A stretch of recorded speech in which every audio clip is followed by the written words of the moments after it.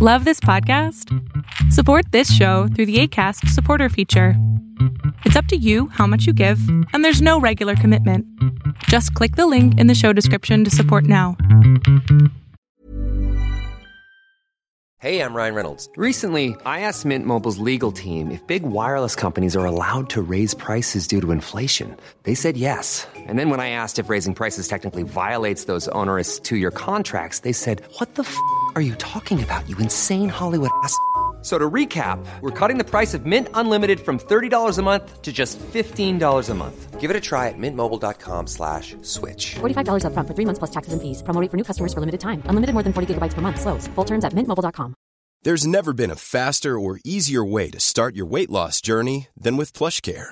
PlushCare accepts most insurance plans and gives you online access to board-certified physicians who can prescribe FDA-approved weight loss medications like Wegovy and Zepbound for those who qualify. Take charge of your health and speak with a board-certified physician about a weight loss plan that's right for you. Get started today at plushcare.com/weight loss. That's plushcare.com/weight-loss. plushcare.com/weight-loss. Planning for your next trip?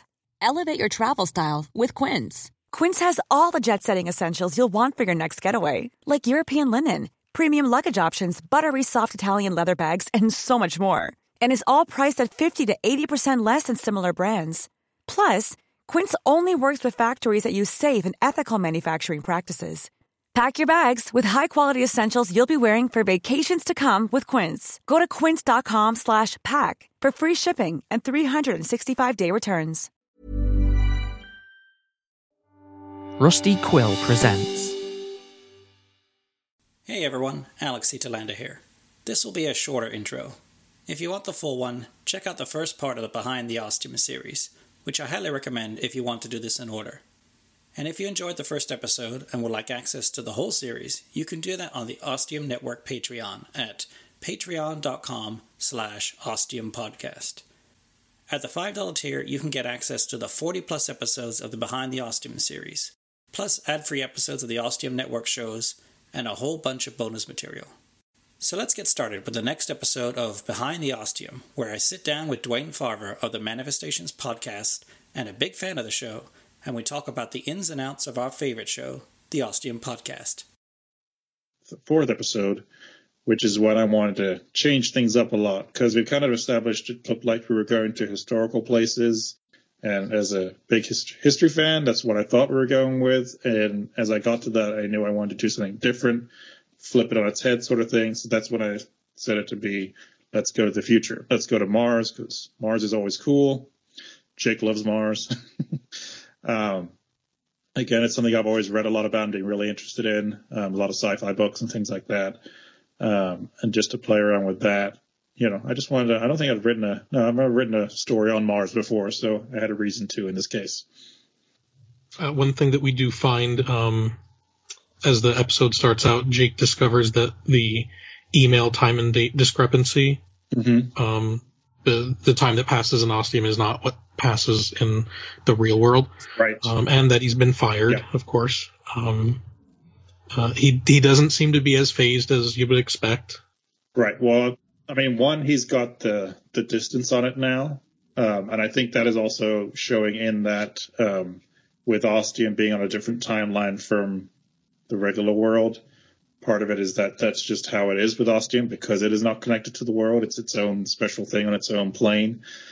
But also it's the Jake getting further and further away from his old life and supposed normal world and getting more sucked into this new one, which he's now at this point pretty much embracing and is wanting to go wholeheartedly into it. We also find out our first news of world events with the nuclear power plant disaster in Europe. Mm-hmm. It didn't. Even with when I listened to it again, the first time definitely, even when I listened to it again, it didn't strike me as being important. I thought it was just fleshing out what's going on in the story, not that it was going to play a pretty big role later on. Right. I think I was probably the same way as I wrote it. It was one of those things to put in and give it more texture to the world. But I also think in the back of my mind, I was starting to set something up and planting the seed of doubt in Jake's mind as to whether this great new thing that I'm really enjoying and doing now in this new world of Ostium and everything might be having a negative effect on that old world that I'm now leaving behind, disconnecting from, that might have some sort of toll on it, which we still haven't really resolved in the overall story. But I just wanted to start to plant that in his mind, because as we know with Jake, sometimes he jumps into decisions, but he's also hesitant about a lot of stuff too. He still has a conscience, that's for sure. Yeah. Well, and this is also very representative of the voice actor Chris Fletcher in real life. Getting him to decide on something on a menu can take some time. So I'll put up a little bit of Chris in there. The other thing I did put in this episode, too, is the little museum, little nod to all the little past rovers and explorers that we've had on Mars. So I wanted to just put that in there because it was fun. And then going back real quick to the time discrepancy, I think part of my reason also putting that in there is I'm doing a time travel story, so some timey-wimey stuff has to come up at some point, and I wanted to put it in, to show there was something weird going on with time. It was a perfect vehicle to just drive home how different of a place Ostium is. It's not just a town that's sitting somewhere. It's a town that's not really where you expect it. I don't know how to word it without sounding very Doctor Who-ish. Yeah. Well, and as I talk and think about it right now, in which I believe we talked about when we did our last Behind the Ostium. I think this is actually Behind the Ostium 3, since we did that one from PodCon, where I was talking about with my writing, I tend to write about people who don't feel they belong, and they go to places that are magical or, possibly impossible. And here we have an exact case of that, which I might not have seen until just now. I appreciated the door number 4 was an outhouse. That was a nice touch.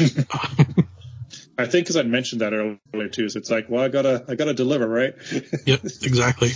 And I like how you were talking about when you get to Mars. It was pretty evident to me anyway that it was in the future. It wasn't just a little bit in the future. It was, a pretty significant jump in the future. Yeah. And then with the station there and the ships and stuff. Right. And I looking for the note, I don't see it, but it was the ship that was on the pad was a 60s style, very hard sci-fi type of a rocket. Not what you would expect, because it's probably not the shape we will actually use, but I appreciated it. No. I appreciated the comment. But again, that makes me play devil's advocate and say, is that because I just thought that was cool, or is it because this is not a real Mars? This is an ostiumized version of Mars where things are a little different. Maybe that's Jake's ideal of a Martian rocket, and maybe, with his connection to Ostium, that's where it's coming from. Or everywhere they go, nobody knows. Everywhere they go seems to be influenced by Jake. So that's believable. Yeah, it's definitely a big thorn in his side. It's weighing him down. I will talk a little bit. So we do get a snapshot of Monica right at the end and I had actually wrestled. I remember I didn't actually write early drafts, but wrestling in my head of ideas of how I wanted to introduce her. And I can remember an early memory of one version of this was when they got to Mars, there was going to be a ton of people there. And he was going to see Monica in the crowd, and she was going to see him, and then somehow they were going to know that they were time travelers. But I think, again, it was too much of a change from the story I was sticking with. And then as I wrote Jake going through the door and getting there, his character just told me what the story actually was and not what I was kind of half thinking. Also with this, again, you have the blackness coming to kind of just, and this time you definitely see it destroying the world, eating it up. There's a couple things for this. One, it's another Stephen King reference. Two, it was actually the first story of Stephen King's I ever read called The Langoliers. It was in his 4 Past Midnight collection. And I can just remember it making such a huge impression on me when I was a kid reading it, and the idea of these Langoliers and the way it's eating up. And again, it's to do with a little bit of time travel and stuff like that. So part of the blackness is a reference to that in a kind of nod. I want to use your cool idea here. The other part of it is I wanted to introduce a countdown timer, if you will, for them visiting these places. Because otherwise there would not necessarily be any reason for them ever to leave, you know. They could stay there as long as they want, search around further, see what else there is, you know, off the island of Roanoke, if there's something else over there or whatever. So I wanted to create what they could spend in these other worlds. And there's also the idea that they don't belong there, that they're there on borrowed time and something doesn't want them there. And that's all I'm going to say about that. Okay. More will be revealed later. Yeah.